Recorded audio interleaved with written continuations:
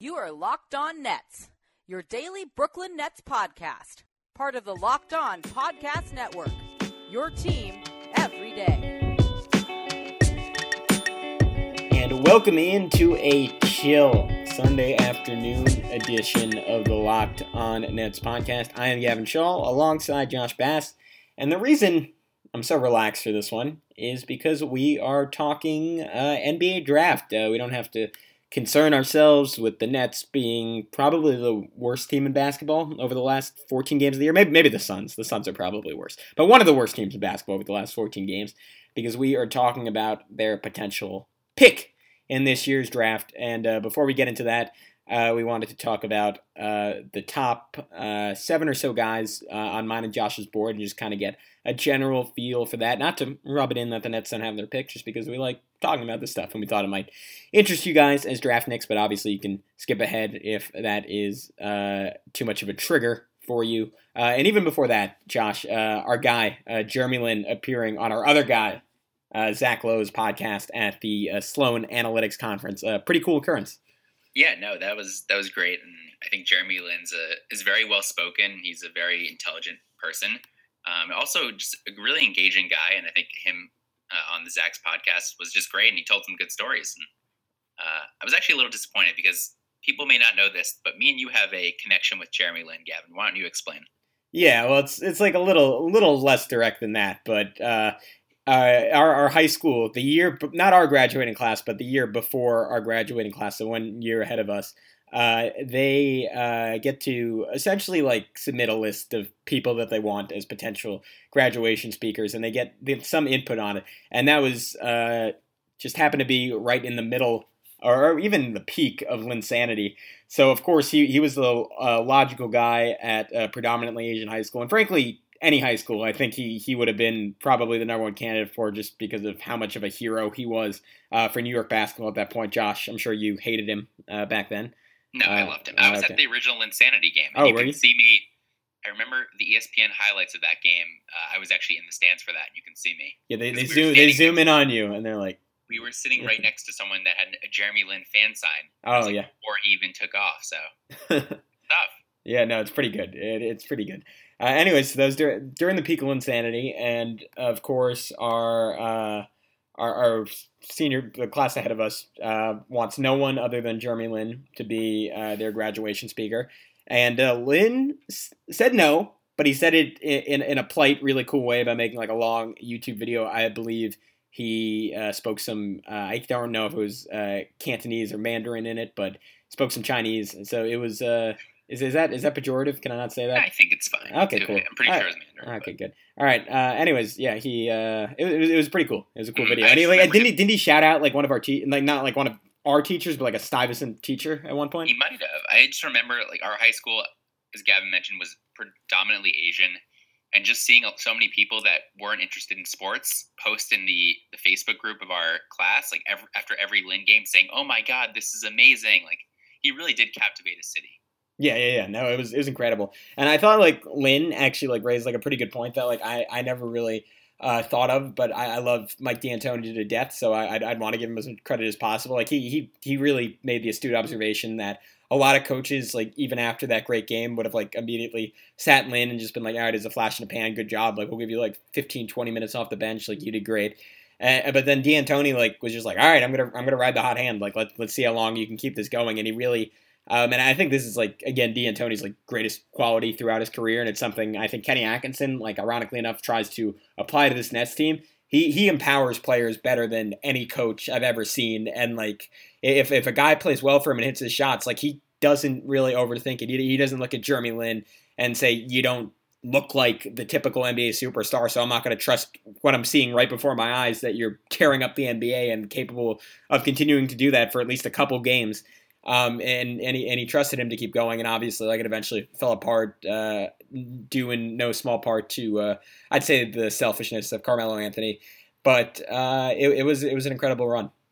Yeah, no, it was certainly great, and I think underreported story. Just like I wonder how Stoudemire felt in that whole situation. Wasn't he? Was he still like relevant at that point? He was injured, but he was still considered a big part of the team then. Yeah, caught in between. I think it was the year basically having that MVP season. MVP caliber season. But yeah, as you mentioned, D'Antoni, great job of empowering players, kind of the anti-Lionel Hollins in that sense. Lionel! Worst coach in Nets history. Yeah, you were not a fan. I remember that even before I cared about. Every time I see him on the flu commercial, I freak out a little bit. Lionel. All right. Yes, that was pretty cool. And anything else from the podcast stand out to you? I know it was kind of short. It was only like 23 minutes. I think. This is the part we wanted to talk about. Because that actually, like, we both started talking about that because Zach Lowe asked Lynn what was like the weirdest request you were asked to like accommodate like during Linsanity, or like the weirdest like occurrence, and we were like both like kind of crossing our fingers and being like, oh, like maybe they'll talk about our high school, but instead there was this girl who I think lived in his apartment building or stalked. Stalked, yeah. Stalked, okay. Well, I know she didn't live on his floor, but she might have been in the building. Anyway, she like to some degree stalked Lynn, and Lynn like made it clear like he lives in a fancy apartment where like you can only access the floor that he was on by living on that floor, apparently. And she somehow got access to the floor, asked him to take a picture with her. He said no. Stuck her like foot in the door and wouldn't let him close the door to his apartment. Eventually gave up that pursuit and then started leaving cakes outside of his house, and Lynn like wisely didn't want to eat them. And then instead Lynn's friend comes over and just like joyfully starts eating the cake, which produced more cakes. So it was a whole messed up situation. But good for Jeremy Lin for having a stalker that early in his career. I keep picturing Lynn's friend just being Chandler Parsons because I know they're boys. Yeah, that'd be good. Josh, would you have eaten the cakes? Probably not. Depends how hungry I was. Yeah, whatever. Like, I mean, like if it was like a buttercream frosting, then maybe. But if it's chocolate cake, get that out of here. I'm a big Harvey Wallbanger guy. A little bit of booze in that, it is delicious. All right. Yes, that was Jeremy Lin and Zach Lowe. Obviously, we highly recommend you hearing the full podcast. And now we're going to take a quick break for an ad. Attention cancer victims, if you or a loved one lived, worked, or visited Lower Manhattan in the months after the 9/11 attacks and have been diagnosed with cancer, federal benefits and health care may be available. Attorney Eddie Markowitz has helped many families recover substantial benefits from the September 11th Victims Compensation Fund. The James Zidroga Health and Compensation Act has been extended, but time is limited. Attorney Markowitz is proud to serve as counsel to the Zidroga family. Let him help you too. These benefits are not just for rescue workers, but to anyone who qualifies. The fund covers many cancers, including prostate, skin, lung, and breast. Please call 1-800-LAW-HELP. That's 1-800-LAW-HELP to see if you qualify. All right, let's talk draft. Okay, Josh, do you want to... let's each take turns unveiling our top 7, and like when I say my one, you say your one, and we'll go back and forth. All right, number 1, Luka Doncic. Same. Number 2, DeAndre Ayton. Same. Oh, you copycat. Number 3, Michael Porter Jr. Different. No. Who do you have? It's number 3 spot. I have Bamba. I think it's a matter of personal preference, but he's a Brooklyn guy, I believe. So give a shout out to him. And why would you have less Bamba when you could have Mo Bamba? Number 4. Mo money, Mo Bamba. Number 4, I do have your boy Bamba, and you have Porter. Okay. Number 5, Marvin Bagley. Same. Okay. Number 6, Trae Young. I have Jaren Jackson, and then I have 7, Trae Young at number 7.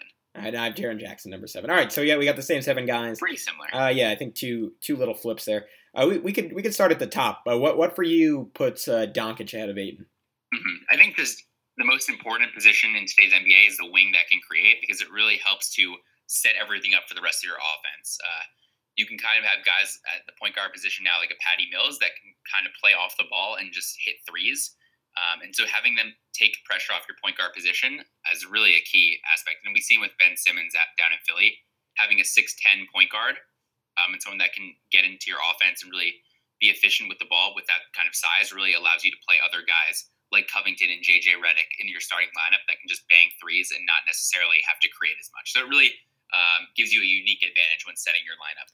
Yeah, and I mean, I'd actually it's funny that you say that, Josh, because I'd kind of like to see Doncic end up in the Eastern Conference just because I think him versus Ben Simmons could be a great rivalry down the road because they're both in that big point guard mold, and that's really what they share, their height and their like genius level passing ability. Like I think based on what some people have said, you might even put Doncic ahead of Simmons, and Simmons is you can make no bones about it. Like he's a great passer, so that really gets me excited about Doncic. But what separates them is Simmons obviously thrives because he's a freak of nature athletically, and he's super strong going to the basket and really bullies most guards who try to guard him, and then he's too fast for big guys trying to guard him. Doncic, on the other hand, is a solid athlete, but he really gets by because he's a great shooter, and if not an elite one yet. And he uses that to draw guys out and then attack off the dribble when they're lurching forward. So those two guys, they get it done in different ways, but I agree with you. They both kind of fit the same mold. And I think if you look at the Doncic versus Ayton comparison side by side, I don't think there's any question in my mind that DeAndre Ayton has a higher ceiling, and he's someone, and I thought it was pretty interesting on the Ringers Draft podcast. They were talking about it this week, whether he's a big who's dominant enough that he could kind of change the way the NBA plays a little bit, or at least force teams to alter their game plan specifically towards his team. Like the example they use, which I think is kind of the one you have to because he's the ultimate counterpoint to this and the start of the small ball revolution to some degree, is could he bully Draymond Green? Like if you post up DeAndre Ayton and you're playing against the Warriors, are you going to play if not, you're not going to play Draymond Green off the floor, but are you going to play him out of the center position? Or is Draymond Green going to blow by Ayton every time on defense and create a 4-on-3 and going to be able to stonewall Ayton on the other end? So that's kind of the integral question you look at when you measure DeAndre Ayton's upside. And if he can become that guy that could play a Draymond Green type of player off the floor, then he should be your number one pick. If you don't think that, and I personally think he's going to fall just short of that and be a really good player, if not that kind of game-changing force, then I think you should take Doncic ahead of him. Yeah, I mean, it's tough. And I think Doncic, hopefully he goes into a scenario next year where he is not like relied on to do everything. So I'm thinking if he goes to like a team like Chicago. Or Phoenix. Or Chicago or Phoenix or Atlanta, even though Schroeder's not the greatest player, he's someone to take pressure off of Doncic because he's going to be 19 next year and he's not going to be able to do everything. I kind of think of Doncic as like a supercharged Karis LeVert in that he's not the best athlete, but he's pretty good at every aspect of the game, and Doncic's shot's a lot better. And his basketball IQ is off the charts. So I think he's not going to have any weaknesses. And we've seen players like even I feel like Victor Oladipo this year has been a great example of someone that doesn't have any weaknesses. Bradley Beal's another that comes to mind. So playing them is so difficult because they can just score in a multitude of ways. But Ayton, as you mentioned, the guy is just a beast. Like when you look at him on the court, especially compared to college players, it's a joke. He just looks like a different species out there. Yeah, no, I remember I went to Arizona State for college, so I was big into that Territorial Cup game, and they played ASU's actually, even though they haven't played well at all lately. They're pretty good this year. No one cares about ASU. No, I'm setting up the story. Shut up. And Ayton just ASU is a bad example because they don't really have great big play, but it was like you or I playing against second graders if we were really coordinated and talented. So maybe nothing like that. But he was just volleyballing the ball to himself off the rim. He'd throw up he'd be double or triple teamed and he'd throw up a shot knowing that if it didn't go in, he was going to get the rebound and dunk it. And that was just happening over and over and over again. And last night they played Oregon, and I think he had 28 and 10 with 6 minutes left in the game, and then he didn't get a touch the whole rest of the game and all of overtime. And you can argue that's a critique of Ayton. I'd argue that's a critique of his team and the fact that Sean Miller is no longer their coach, but that's a whole different story. Anyways, I guess my point is he's you said it. He's in the mold of an Anthony Davis, in the mold of a Karl Anthony Towns, where he's just or Boogie Cousins is I think the all-time modern example of this. He's just physically too dominant for the college level. Yeah, he's kind of just what you were saying about throwing the ball off the glass against Arizona State and then being able to catch it and just get in a better position to score. Kind of reminds me of Andre Drummond, but he has touch and he can make free throws. I think he's shooting 75% from the line this year. So that if Andre Drummond had shooting touch, that would make him an absolutely elite player.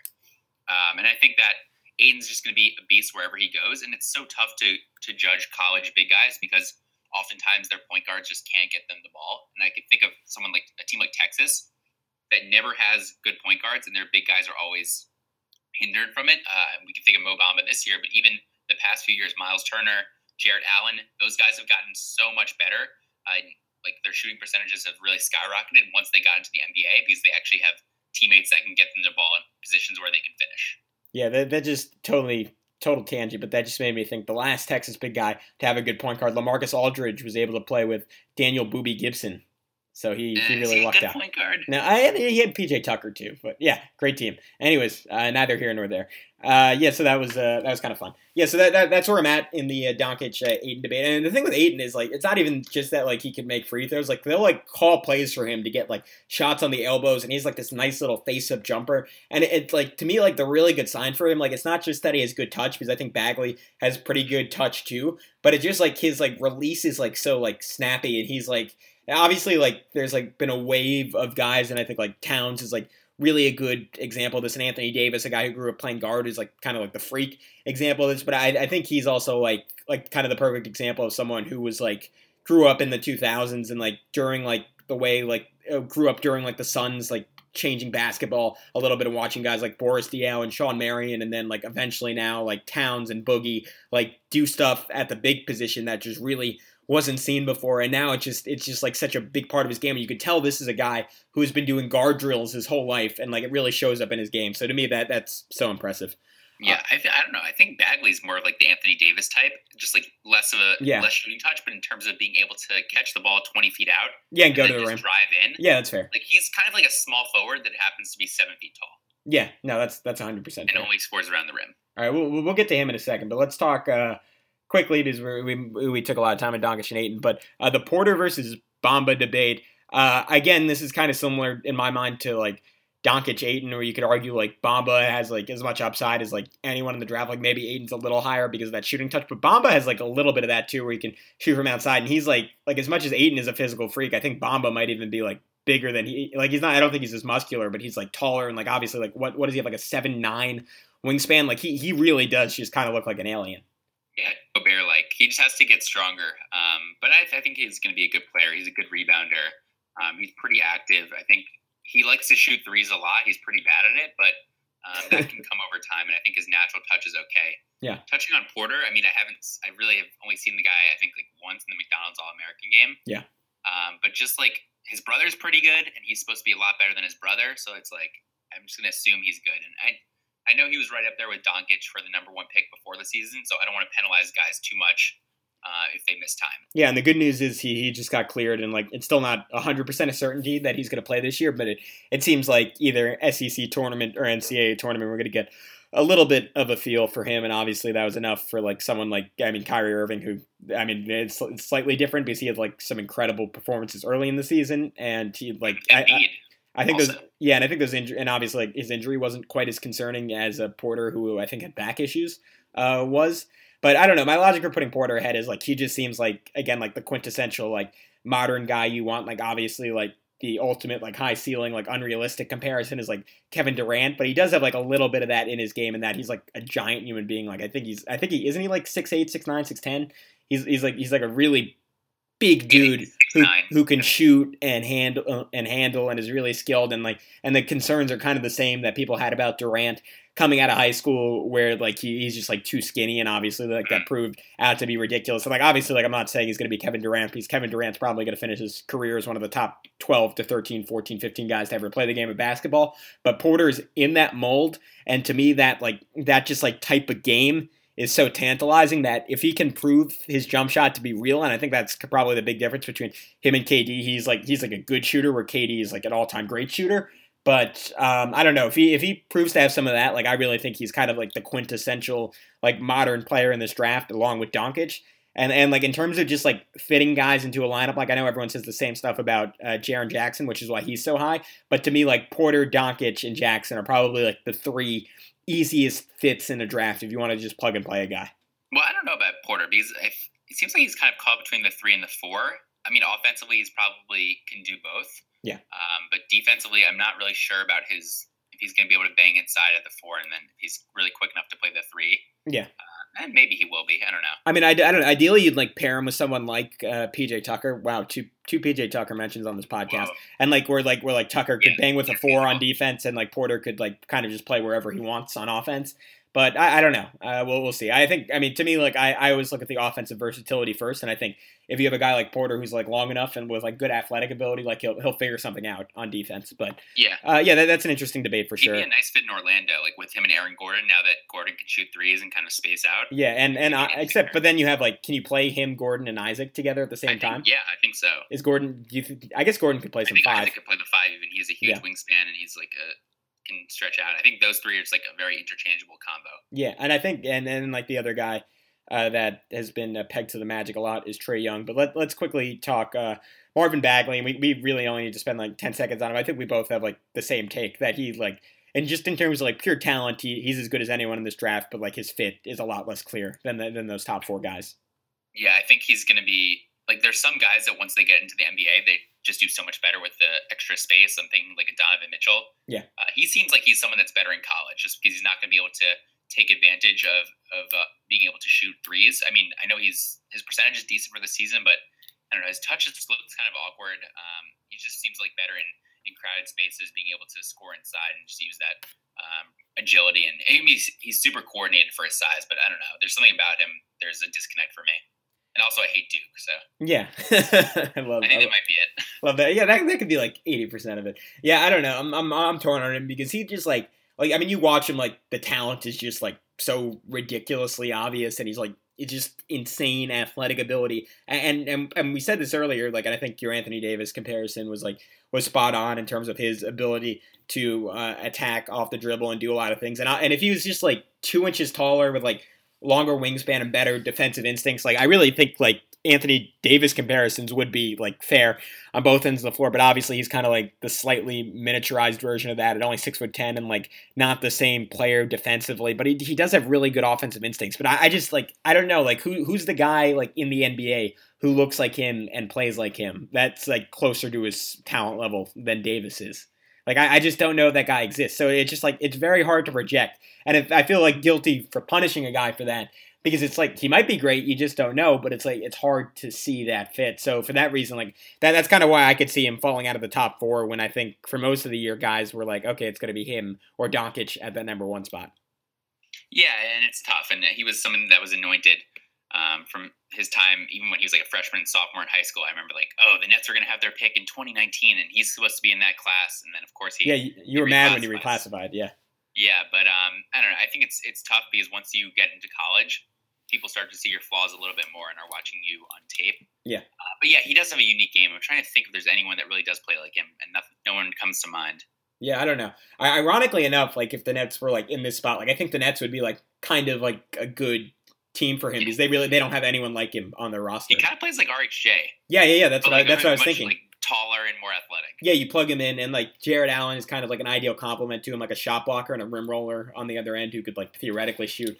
So it'll be fascinating. Like I wonder like who that team in like the top 5, 6, or 7 like looks at him and is like, yeah, he's a really good fit. Like if someone like Sacramento or like Orlando took him, like I could see it being a disaster. But and like him like and like someone else mentioned, I think it's probably on the Ringer pod, but like if he ended up one of those teams, like I feel like he like Orlando would be really bad because I just don't think he fits there. But like he'd average like 20 and 10, but it would just be like really empty. So it'll be fascinating to see what the right fit for him. And then Trae Young and Jaren Jackson, the last two. Jackson, obviously, like, again, like, kind of like the cleaner fit and like the guy, you could just plug in on like a pretty good team. And like maybe like if the Celtics end up in like the 2 to 5 range, like maybe they take a shot on him just because he kind of finishes out like what they already have going on. Or if Cleveland with the Nets pick ends up somewhere like in the 6, 7, 8 spots, like maybe they go after him. Like he just seems like kind of like the finishing piece of a good team rather than a team that like needs a star who's like going to take him. He's like he reminds me of kind of like a Patrick Patterson type.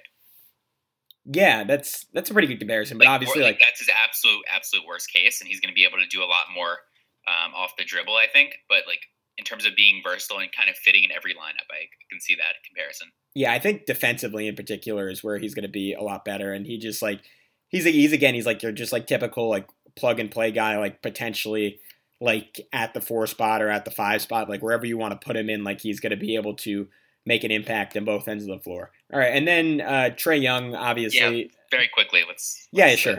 Like probably like the most like contentious guy in this top 7, though. I guess Bagley's like slowly working his way into that conversation. Went through like a 6-game stretch where he was like terrible. Like if he had played like how he played that 6-game stretch, like he wouldn't even be considered like a draft pick. And that's coming off like the first like 18 games of the year or so where he was far and away the best player in the country, and I think still leading the nation in points and assists.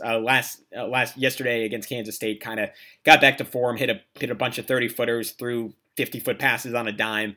And I thought it was interesting. Fran Fraschilla kind of compared him. He was saying like the Steph Curry stuff was ridiculous, and I guess there's two ways of looking at that. Like, sure, it's ridiculous to compare anyone to the greatest shooter in NBA history, but I think comparing him to Steph Curry at the same age is perfectly reasonable, because I think, frankly, Trae Young is better, or at least as good at the same age. But he compared him to Mike Conley, which in terms of body and like shooting ability and craftiness, I thought was a pretty decent comparison. I don't think Trae Young's ever going to be that good defensively, and I think Conley's a little bit bigger than he is, but I thought that was kind of interesting if you want to throw Steph Curry out the window. Yeah, I mean, I don't know. I think Trae Young's getting a bad rap now, but just the numbers he's putting up is unprecedented.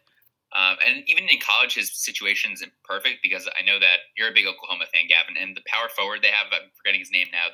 Brady Manick? Yeah, he's like a shooting 4, so it's like someone that Young's going to play with in the NBA. Yeah. That type of player. So he does have a good situation, and the Big 12 isn't exactly known for playing defense. Well, no, you're thinking football, Josh. The Big 12 in basketball is pretty easily the best conference in the NCAA this year. Yeah, they're all beating each other up. I guess Texas Tech and West Virginia are good on defense. Kansas, yeah. Okay, not a Kansas guy. Yeah, okay, yeah, I'm okay. Well, he also torched Wichita State, who had one of the best defenses in the country. Yeah, I know, and I think that Trae Young is okay. You're getting defensive here, Gavin. But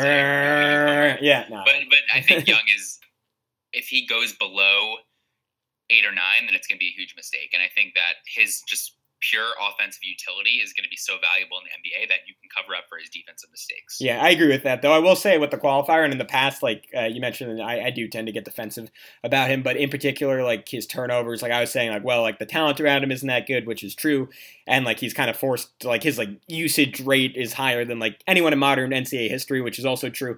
But the turnovers, like, I mean, you watch the tape, like they are like a real concern with him, because he just makes some like mind-bogglingly bad decisions with the basketball, like especially when teams get more and more physical with him. And at the NBA level, obviously that issue is going to double, and he's going to run into better athletes than he's ever seen in his life. So I do have real concerns about that. And I think like people expect him to come into the league right away and be like really, really good, like even to like the degree like Steph Curry was. And obviously Curry stayed 3 years in college before coming out, so it was like a little bit of a different story. But like I really do think he's going to need like sort of a redshirt year to get stronger, get more athletic, and kind of grow his way into the league. But down the road, I really do think he could be, I'm with you, Josh. I think he could be a special player at that point guard spot. Okay, let's take one more ad break. And with that, let me tell you about our social media feeds one more time. We were live tweeting the Nets' Thursday night loss to the Charlotte Hornets, who are suddenly playing very well. Got some decent interaction with that. A couple of comments, a couple of tweets, a couple of retweets, a couple of likes.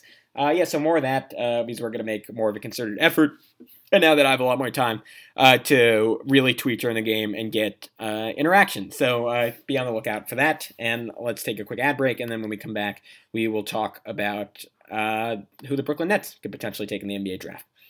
All right, Josh, I feel bad. We spent quite a bit of time on the top 7, but we could talk about the Nets a little bit. And I guess like both of our hesitancy in talking about the Nets is like the draft is so hard to project, but it gets harder the further down you go. And like in the late 20s, there are just a million names right now the Nets could potentially take. But who do you like that you think could be available in that range and would be a decent fit on the Nets? Or before we even get into specific players, like what type of player are you looking for the Nets to add? I think for the Nets, just the best player available. I mean, it's not like they have any position so locked down. I mean, they do have a lot of guys at the lead ball handler spot, especially with Jeremy Lin opting in for next year.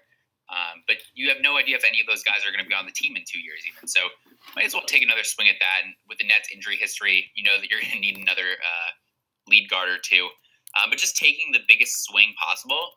So going for the person that has the most upside in hopes that they can develop into a superstar down the road, because the Nets have enough role players. They need guys to slot in above those role players to really lead themselves to a winning record and get back to the playoffs. Yeah, I'm with you too. And all season long, like I've mentioned a bunch of times that like my dream would be like a stretch for for them because I think that's the guy that could really change their offense. But I mean, the odds of finding that type of player in that spot, that would be like a significant upgrade over. Yeah, well, I mean, I guess obviously it does happen, but like that's like not a 1 in a million pick, but that's like a 1 in 100 pick for sure. Yeah, so it is really hard to find those guys. So I searched far and wide, and you mentioned him earlier in the podcast, Jontay Porter, a guy who kind of intrigues me, like really young.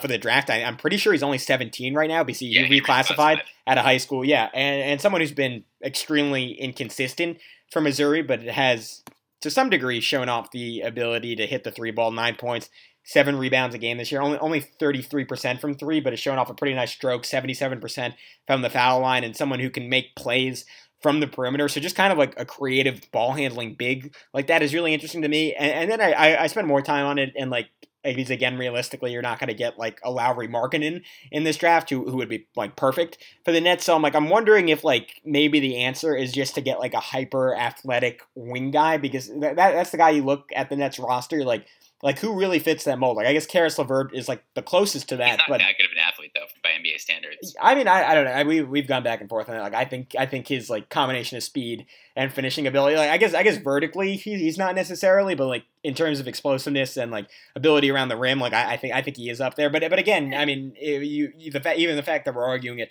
shows the Nets don't have like really that one clear cut dude on the roster. So I'm wondering like who in that mold they could potentially get. I'm really looking at it like they probably have to trade up to get that guy. Like the closest, like in the high 20s, like where the Raptors pick is inevitably going to end up, is Hamidou Diallo, who I know you don't love that much, and that's who Sports Illustrated had them taking. Like I wouldn't mind that as like kind of like an upside swing and someone who does have some finishing ability, but he's just been so inconsistent for Kentucky, and that I guess that's a lot of these guys that we're talking about.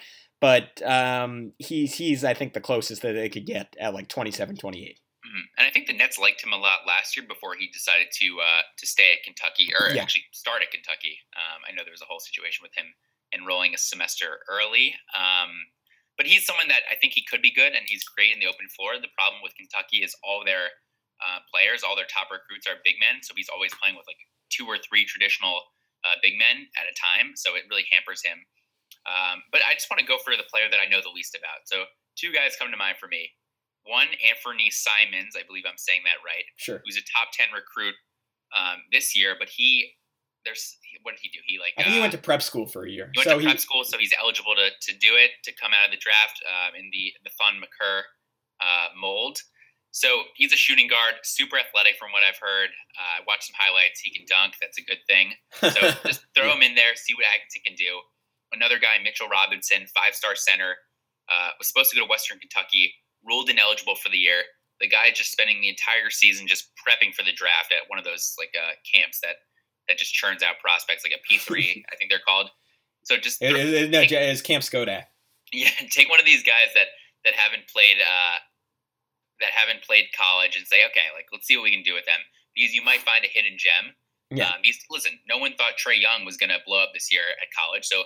Imagine if he sat out the whole year. Yeah. Some teams takes him in the second round, and all of a sudden he's a stud. So just take someone you don't know anything about. I take LeBron Jr. for all I care if he's eligible. Just find someone with upside. Yeah, no, I'm with you. That's an interesting habit. I wonder if it was I think Cocky has this where you can like draft people like almost any age. Like I wonder like where LeBron Jr. would go at this point. Bronny. Anyways. I guess the third scenario there and the final one we're going to talk about, and one I think that we both like, is like the Nets potentially trading up, like not necessarily for like a top 10 or 5 pick, because we both agree like they don't really have the assets to do that, but like somewhere in like the late lottery, like 10 to 14 or maybe even 15, 16, 17. And like the names I marked in that range potentially were Lonnie Walker, Chandler Hutchinson, Troy Brown. Hutchinson, maybe the guy I like. Walker's the guy I like the most, but like the guy like at his slot I potentially like the most. No, not Hutchinson. Oh, I don't know. I think he'd be like a nice scorer at the NBA level. But sure, okay, low ceiling. Okay, if you want to go higher ceiling, I guess Brown and particularly Walker, who's a guy I really, really like, are the 2 to go after, like both like aggressive, attacking, athletic wings. So Walker, a developing 3-point shot as well, and like 2 guys like again, and this is what we were just talking about, like that the Nets like just don't really have that type of player on their roster, and I guess the price to play at that point would be probably packaging the Toronto pick with Rondé Hollis-Jefferson, which I think is actually like a pretty decent deal for a team, especially someone who like or doesn't. Dinwiddie also. Yeah, or I wouldn't do that, but like for like a team that like really like is confident in their ability to draft and like doesn't necessarily love like it was that does happen like where teams like differ on boards, and that's kind of beautiful because it does create opportunities to trade up and like someone like I mean obviously like the Spurs don't have a pick there, but like a team that's really confident in their ability to draft says, you know what, let's go get Rondé Hollis-Jefferson, who odds are is probably going to be at a similar or better than like whoever we take in the 14, 15, 16, then let's take a shot at 28. And for the Nets, it gives them a chance at a higher upside guy. So I think that'd be a win-win for two teams. So that could be a path that they could go down. Yeah, the only thing is that I'll say the Nets have, in Sean Marks' 2 drafts, I think he's hit home runs on both of his first-round picks. I mean, LeVert at number 20 was a steal, and then Jared Allen at 22 this year. If there was a redraft, he'd be towards the end of the lottery, so that was a good pick. I think he'd go higher. I think he'd be a top 10 pick. No, I was going through it. I think oh, really? I still think he'd be like 12 to 14 in that range, but definitely good value for where they got him. So I'm confident in Marks' ability to draft and find some gems because he's also done that in the D League with guys like Dinwiddie and Harris. The one blemish that I would have on Marks' regime is his trades, because I think the Crab trade and the D'Lo trade are still grade pending on that. But as far as draft goes, I really have faith in him to find some sleepers. So I'm not sure how I would feel about them giving up someone that's proven that to be a decent role player like an RHJ or Dinwiddie just for the chance of getting a better pick when I think they can identify talent later in the draft. Yeah, I would, again, like for me, like Dinwiddie would be off the table unless they're trading into like the top 7 or 8, which I don't think any team would do. So that's not gonna happen. So it's a non-starter. Anyways, yeah, and then I don't know, I guess I'm with you, and it's not like they haven't, obviously like there are extenuating circumstances, but they haven't totally excelled without Hollis-Jefferson. Like his value's like somewhat proven out by how terrible they've been without him. So that it might be worth keeping him, but just a path they could potentially go down. All right, with that, we'll wrap up this NBA draft edition of the Locked On Nets podcast. Josh, thanks for taking 36 minutes out of your day to sit down with me. And we'll wrap this one up. We will be back, if everything goes well, Monday and Tuesday night to recap the Chicago game where the Nets will potentially get their first win in a long time. And maybe a Cavs win. They played them well last time. All right, be good.